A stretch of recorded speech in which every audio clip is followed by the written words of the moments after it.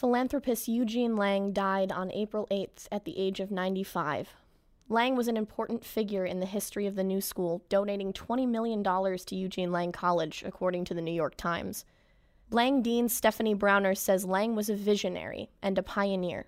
Gene Lang was so clear in his commitment to independent thought, the individual student learning, questioning. He was passionate about New York City, and he had a deep understanding of social justice before that phrase was in the common vocabulary of our society.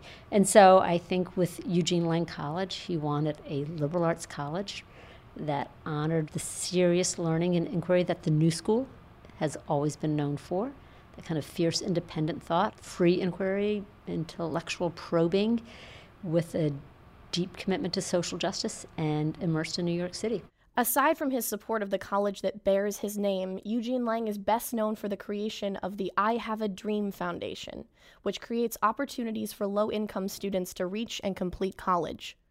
One aspect of the program involves college students as mentors of third and fourth graders at inner-city schools.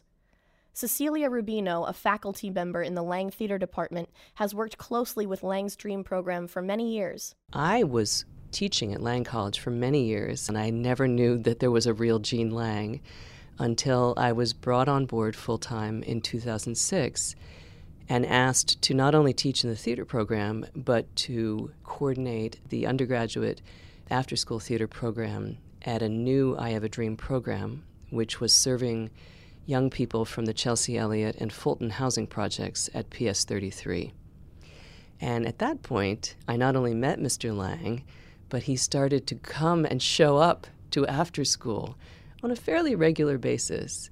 He would come and he would sit at the lunch tables and hang out not just with the Lang students, but also hang out with the elementary school students.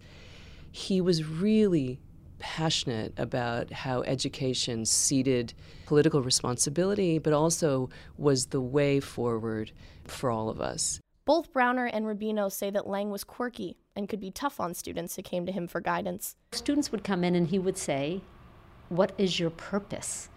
Which is a rather daunting question to answer to the founder of your college when you're 21, 20, 22. Even Lang's toughness seemed to be a part of his vision, which was that everyone should have a dream and the chance to fulfill it. The first generation of high school seniors supported by the I Have a Dream program at Lang will graduate this spring.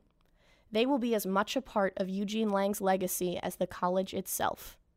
For WNSR, I'm Emily Ashenden.